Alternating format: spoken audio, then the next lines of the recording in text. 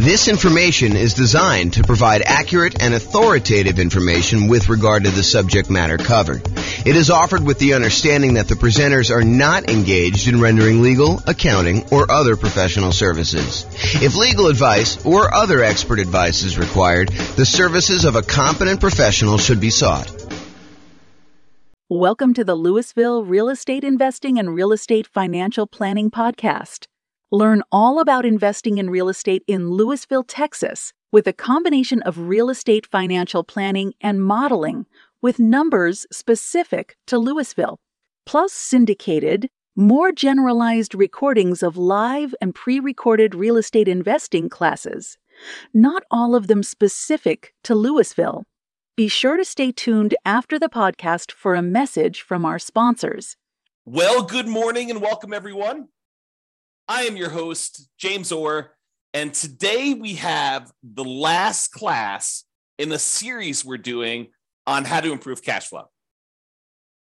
Today, we're going to be covering the improving cash flow on rental properties by improving the property itself. Up to this point, we've done the 88 strategies to improve cash flow. We've talked about improving cash flow when you're searching for properties, which was a pretty good list of ways to kind of like improve cash flow while you're out looking at things and how to optimize that through selection and searching. We did a whole big section, the largest section actually, on how to improve cash flow when you're doing your financing. So if you, and that's probably one of the most effective, largest list of things that you can do to improve your cash flow. And so we have a massive section on that, which we've already covered. We're not going to cover that today. So go watch the old class on that one. And then we've done an entire class on changing your strategy, which even though it's a relatively small list, in some ways that gives you some very large increases in cash flow. By changing what strategy you're using, a lot of times you can get massively more cash flow on a property. And so definitely go watch that class if you want to consider improving cash flow by changing what strategy you're using in your real estate investing. Today, we're going over improving property. And we've gone over separate classes on the marketing, how to improve cash flow when you're marketing your property to rent.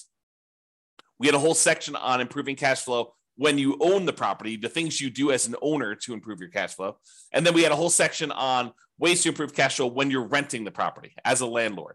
And so we've kind of broken this up into, let's see, 1, 2, 3, 4, 5, 6, 7 different sections. Today is the last section that we're going to cover because we've covered all the other ones already. We've covered all 88 strategies to improve your cash flow. And so let's jump into it. So improving property. I've broken this down into kind of 6 things. And I think there is a little bit of overlap between some of these. But here they are. You could subdivide the property. You could upgrade the property. You could add solar to the property. You could provide a furnished rental. You can convert the property, or you could charge improvement rent. Okay, so let's go over what each one of this. Subdivide. So can I subdivide, and I'm using that kind of in quotes because it's a really informal use of that word, but can I subdivide my property into multiple units to increase rent? And this is not, in my mind, the same as necessarily converting it to a full-on legally conforming duplex or triplex or fourplex or fiveplex or sixplex or whatever you're doing. In my mind, this is sort of like informally grouping it this way. You know, not necessarily, it's not that you're not complying with zoning laws, but you're using it like a roommate would, but you're having a lot of separation in the property itself. The most common example of this is sometimes you walk up to a property and it's a single family home. It is definitely not a duplex. It is not zoned duplex. It would not pass as being zoned duplex, but you walk up to the property and you're like, this is a duplex. The upstairs unit, for lack of a better way to describe it, is a completely self-sufficient rental unit where you have, 2 bedrooms and a kitchen and living room and everything else. But there's like a door that normally goes to the downstairs that's like a solid core, almost like indoor-outdoor door. It's like a hardcore divider between the upstairs and the downstairs. And then when you finally open that door and you go downstairs, there's a separate apartment downstairs. There's like a separate bathroom, there's a separate bedroom, there's a separate living room. There may not be a full-on kitchen. A lot of times, this is how they get around the zoning issue. They'll have like, what looks like an eating area. It's almost like a bar, but the bar has a slightly larger than a bar would normally have for a refrigerator, like a good sized refrigerator. And they have a sink, and they may or may not have like a hot plate, not necessarily like a stove or a stovetop or an oven, but they have like a way to heat up food, a microwave, and maybe like a plug-in portable hot plate for you to be able to heat stuff up. So, but you look down there and you're like, look, this is a separate unit, right? Like this looks and feels like a separate unit. And maybe even in a lot of cases they have a separate outdoor entrance. Like there's a back door to the property, either a sliding glass door and it kind of walks out to a walkout, like it's like a walkout basement, or it's an underground unit and it has like the stairs going up leading to the driveway. You'll see these units where they look like duplexes. They're not duplexes, right? Because, in some markets, and it varies a little bit market to market, there are rules about what is defining a duplex. They have to have separate heating units. They have to have separate AC units. They can't be connected that way. There has to be separate mailing addresses. And so this is not a duplex, but you can sort of subdivide the property. So some properties are really well set up for this to begin with. Other ones are not so easy, right? It's like you walk into a property and it's a bi-level where you walk in, you're on a landing and there's an upstairs and downstairs. You can go, right to go downstairs and left to go upstairs. And I've seen some people go ahead and do a little bit of work to that kind of entryway where then once you walk into the property and you're on that landing, now there's actually a door that you have to open to go upstairs. And there's a door that you have to open in order to go downstairs. And it really is like having two separate units. Now, are you going to rent these to two different kind of like, I don't know, families that think they're getting their own unit with their own address? And, they think that they're going to be able to control the heating or the cooling because they both have thermostats. No. This is like a way for you to increase your rent, but they are very well separated roommates. That's a good way to describe it. This is a roommate situation, and you could have one unit that has, two roommates and another unit that has, one or two roommates. So you can have like more than one roommates kind of sharing one of the units, especially if they're dating or it's a family or something like that. But this is technically not zoned to duplex, not zoned to triplex. And so you need to comply with whatever the roommate laws are. The roommate laws are for zoning. And you got to realize that they are not separate units. They don't have their own separate heat controls in a lot of cases, although sometimes they do. But that's the big issue. Okay. So you could go and subdivide this. And do you think you could get more for a kind of like standalone mother-in-law quarter-ish, separate downstairs with everything kind of like separated out, and they really don't even have to interact with the person upstairs or the person's upstairs if they were living in the downstairs unit? Do you think you can get a premium on rent for something like that versus getting, a property where they're sharing a bedroom, where they have a bedroom rather, and they're sharing like a common living area and a common kitchen? You bet. And that's one of the ways you can improve cash flow on your rental properties, is you could find one of these properties where it feels like a duplex, even though it's not. And you can get single family home financing, which I think in a lot of cases is advantageous. Especially if you're buying your second or third property and you've already used up your FHA or your VA loan, which is what we a lot of times use when we're buying formally zoned, completely compliant duplexes, triplexes, or fourplexes. But in this case, it's a single family home that looks and feels like a duplex or a triplex or a fourplex, but it's really a single family home. And so you can go get these, 5% down conventional loans on them. Whereas if it really was a duplex, triplex, or fourplex, you could not get a 5% down conventional loan on them. So there is kind of an interesting benefit to doing this way. Now, realize when you go and sell it, you can't sell it as a duplex or a triplex, right? Because it's technically not zoned that way. You'd have to tell them, look, this is a non-conforming property that feels like a duplex, even though it's not. And if you wanted to go and live here and kind of like unseparate these, you might have a little bit of work to do. But if you're a roommate situation, or, it's, your mother-in-law or your mother wants to live downstairs, or your father-in-law wants to live downstairs, or your mother and father-in-law, or whatever it is, and you kind of like want to live in the upstairs and they live downstairs, or you and your brother, or you and your sister, or whatever it is, this could be an ideal situation where it feels like you have separate units, although it's a single family home and it's zoned as a single family home. Okay. So that's what I call subdividing. Next one, upgrade the property. Can I improve the landscaping, the curb appeal to get higher rents?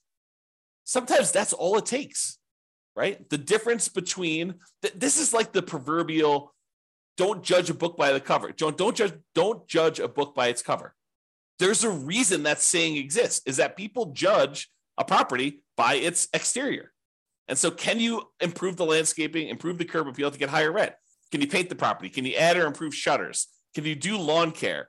Can you upgrade the mailbox from the ratty 1970s thing that's rusting to something that's modern and new? Can you put property address numbers? Can you upgrade the lighting on the outside? So all these like little things that you can do. It's a one-time investment that may be able to, it may be the difference between you getting, no one wanting to rent at the higher price that you start at. Because, we're starting, 60 to 90 days before the property is vacant, ideally, unless you're just acquiring the property. But you're starting 60 to 90 days ahead of time and you're testing rent high and you're coming down slowly as you get closer and closer to your deadline until you find out what rent is. Well, if the property looks kind of ratty and tired on the outside, you might not be getting people biting on the higher prices. Whereas if you do all the upgrades you're supposed to do and the property looks great from the outside and you upgrade it, this could be a chance for you to get someone at that higher rent. Okay. And this could also be folks buying properties to do like more significant value add, or like more of a BRRRR type strategy where you're buying the property, you're doing a bunch of rehab on the property, you're renting it out, you're refinancing, and you're repeating the process. I mean, this could be a variation on that. I've kind of focused in on, light stuff that you could do to upgrade the property, but it could be major stuff too. A lot of times with the major stuff, it's capital improvements. And, even though we, upgrade something, it might cost us 20 grand to do the big stuff, and you might not get 20 grand worth of extra rent in the short term.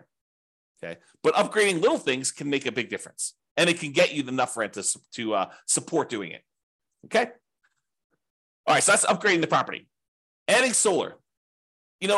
When I made my initial list, I had a lot of the really easy ones. But then I started adding anything somebody would tell me that could improve rent. I was like, okay, let's go and add that so that we could be comprehensive and so that we wouldn't miss out on a way that you could possibly improve your income on the property. But as time goes on, some of these things become better and important and we use them a lot more. And some of them become ones that we don't use nearly as much. I think solar might be falling more into the we don't use it as much. And I think there's a couple of reasons why. I do think you can add solar to a property and you could charge a premium on your rent because there's no electric bill. I think you need to be careful because I think there may be some laws, and also there may be laws coming where you may be in this gray area if you start charging them separately for utilities. You start looking like someone who is charging someone for utilities separately. I think you're in this gray area. And so if you are going to charge separately for utilities, I think you should go talk to an attorney in your local area and make sure that you are following all the local laws and regulations doing that. But if you happen to have solar panels on your property, can you get, rent is a range, right? Rent is not an exact number. It's not like, oh, this is exactly $2,112.43 for rent on this property. That's what you're going to get every single time you put it on the market.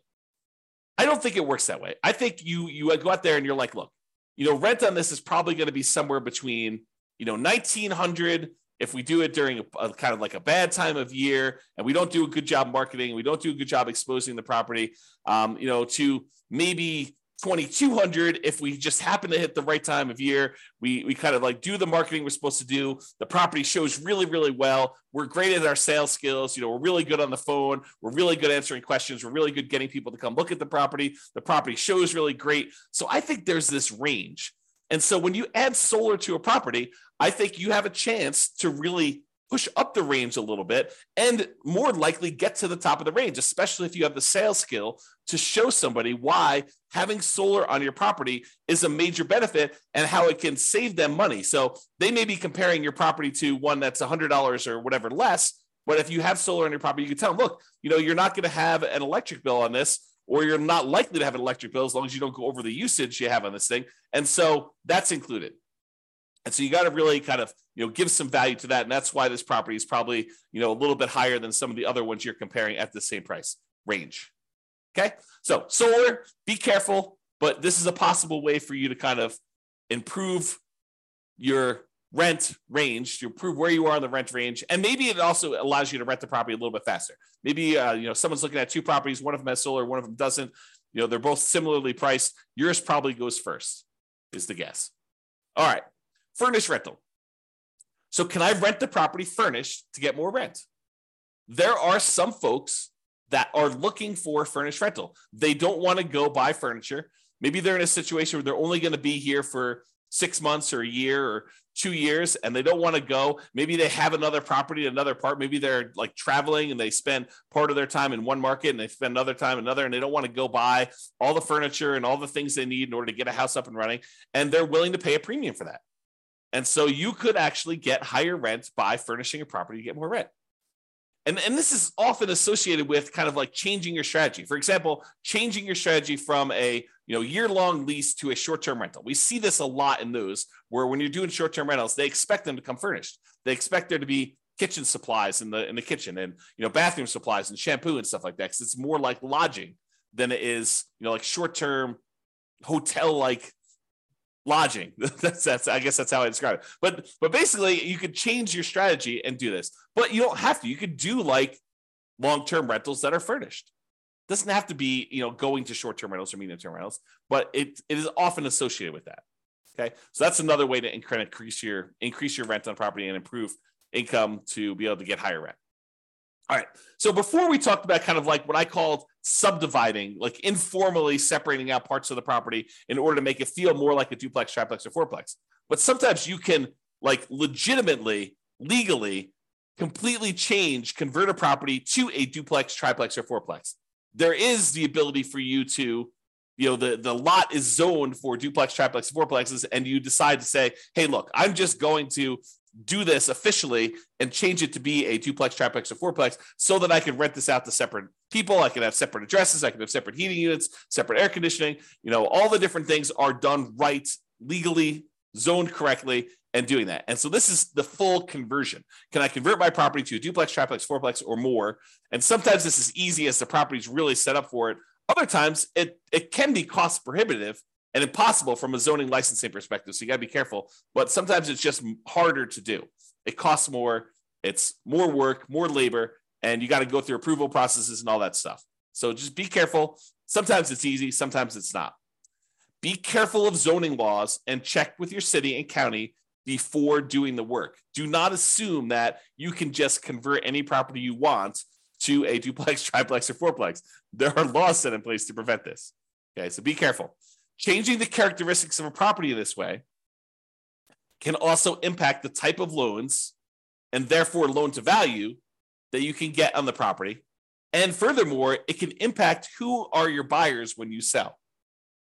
If you have a single family home that you've sort of the subdivide one, the one I covered first, where you've kind of converted it to more of a roommate situation that has a lot of separation, that's still a single family home. And you can convert it back easily, relatively easily, to be a single family home. And so you have the whole pool of buyers who are looking for single family homes when you go to sell. And there usually is a very large pool of those people looking for single family homes. When you convert it officially to a duplex, triplex, or fourplex, you narrow your pool down. In some markets, it may be bigger, but I would say the overwhelming majority of the time, almost without exception, the pool of people that are looking for a duplex, triplex, or fourplex is going to be a smaller pool than the people looking for a single family home. You have fewer people looking for that. And the financing for the duplex, triplex, or fourplex is harder, less common than the ones for the single family homes. So once someone uses that FHA loan to buy their first duplex, triplex, or fourplex, it's really hard for them to get a second one. There's some really bizarre exceptions, but it's very difficult to do. Otherwise, you need to do a VA loan in order to buy it with little or nothing down. Otherwise, you got to put more down. You could buy a single family home with 3% down. You can buy it with 0% down. The USDA VA ones. You can buy it with 3% down if it's your first single family home. You can do a lot of 5% down ones. But if you're trying to do this duplex, triplex, fourplex sort of thing, then you're probably looking at FHA or VA financing or putting at least 25% down to buy these. Okay. So it changes the financing, which may be worse for you when you go to sell, if you go to sell. If you never sell, not a big deal. Okay. All right. Improvement rent. Sometimes you'll have a tenant. They will show up at the property and they'll be like, oh, this property is great. The challenge is it's not fully fenced in. Maybe it's not fenced at all, but in some cases it's like, the two neighbors have fences and you just don't have a fence on one of the sides. Okay. Which is pretty common in some neighborhoods. And they're like, the problem is I thought it was fully fenced in because some of the pictures they showed the fence. So I didn't think this was going to be an issue, but I've got a dog or two dogs. And I told you about those on the phone. And I'm concerned because I want to be able to let them out in the backyard and not have to worry about them running away. And you're like, okay, I know you really, really want a fence.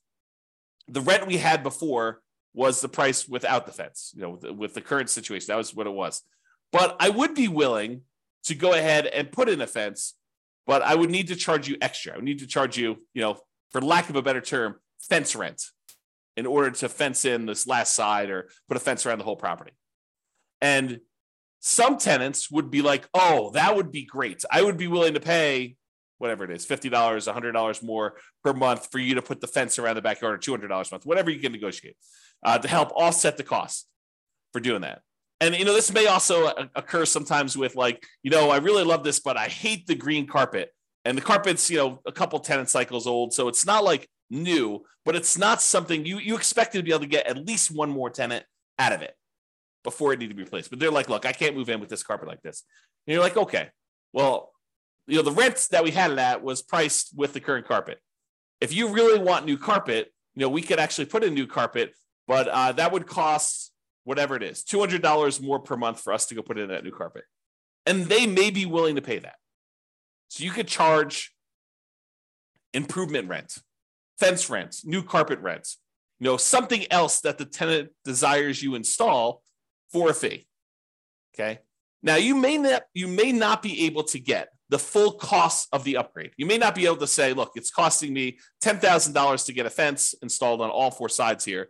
And I'm not going to be able to divide $10,000 by 12 months and get the full amount.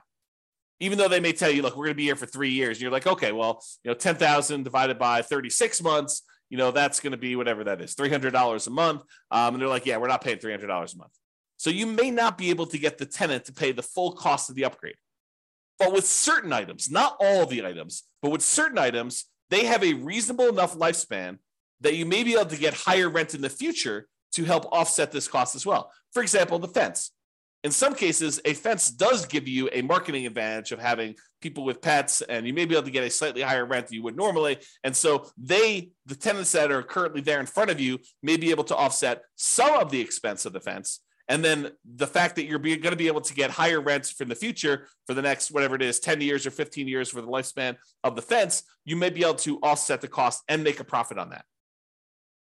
Some things like carpet might not be able to charge enough to justify it. Some things like a fence, you might be able to. So you got to kind of work out the math on doing this, which leads me into my next thing, which is calculating your return on investment. So I did a class, it's on the podcast. It's on the website and podcast. You can go listen to it, but it's called When to Do Upgrades with a Value Add Rental Property. And I walk people through how to do the calculation in order to figure out what your return is on the investment you make in order to see if it's worthwhile doing that.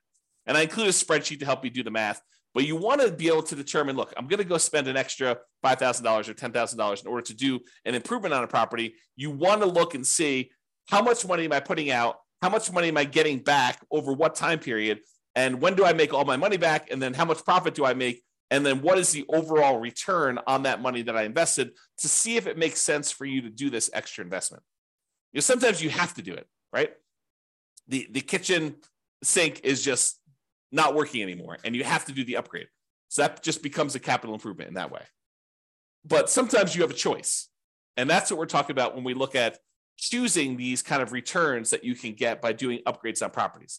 The basic idea, I'll kind of like give you the very short version of the class. It is you're doing an internal rate of return calculation over the lifespan of the upgrade that you're making to determine how much you're putting out at the very beginning, and then how much you're making over time on that thing for the lifespan of the actual upgrade you did.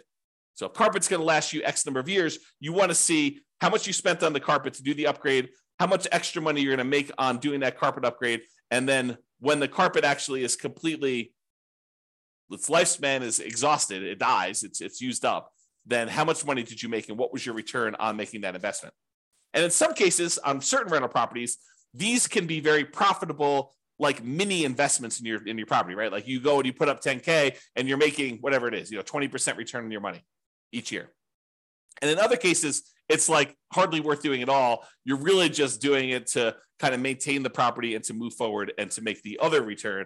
And you may be not even making money on it. It may be sort of like lost in the other parts of the return that you're getting.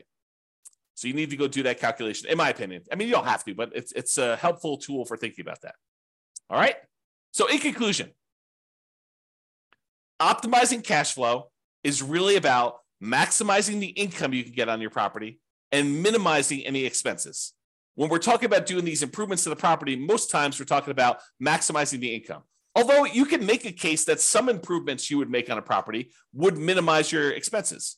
Installing certain types of flooring may actually reduce your overall cost and frequency of having to replace the flooring. And so therefore your expenses do get slightly minimized doing that. There are improvements you can make on properties you own that will improve your cash flow overall. That's what this is about. The improvements you can make on properties. It is better, in my opinion, to look at the big picture, look at the whole picture, like the 7 different areas we could do this. When you're searching for properties, when you're financing properties, when you're renting out properties, when you're marketing your properties, when you're owning the property, when you can improve the property, like improving your strategy, like all of these different areas. If we take a more holistic approach and we look at all the different ways that we can improve and optimize it at various different stages, that's what it's about. It's about getting the maximum amount of income on a property and minimizing the expenses by also minimizing like how much work you're putting into the deal so that you can get a great return on your investment and you could decide to invest more if that makes sense for you, if that moves you toward your goal of being financially independent. All right, that's all I got for you. Have a great day, everybody. This was the last class in the series on improving cash flow, so you can go watch those if you want to, in order if you want to, and kind of get a feel for all the different ways to improve cash flow. Or if you want to, reach out to us for assistance and we can help you implement some of these if that's what you desire. But you could do it. You got all the stuff. You've got all the different ways to do it now. It's not like I'm holding anything back from you. All right, that's all I got. Have a great day, everybody. Bye-bye for now. With home prices up, mortgage interest rates up, and rents up, but not quite enough to counteract the higher prices and interest rates, cash flow on rental properties in Louisville is harder than ever. Book a call with the Real Estate Financial Planner to apply our proprietary 88 strategies to improve cash flow on your rentals. See the show notes for a link to schedule your call and improve your cash flow today. If you're a real estate agent, lender, or professional in Louisville that wants to help our real estate investor listeners, consider reaching out to learn about collaboration opportunities with this podcast. We'd love to add more value to our listeners by having you assist our investors buy, sell, and finance their real estate investments. See the show notes to schedule a call to discuss collaboration opportunities.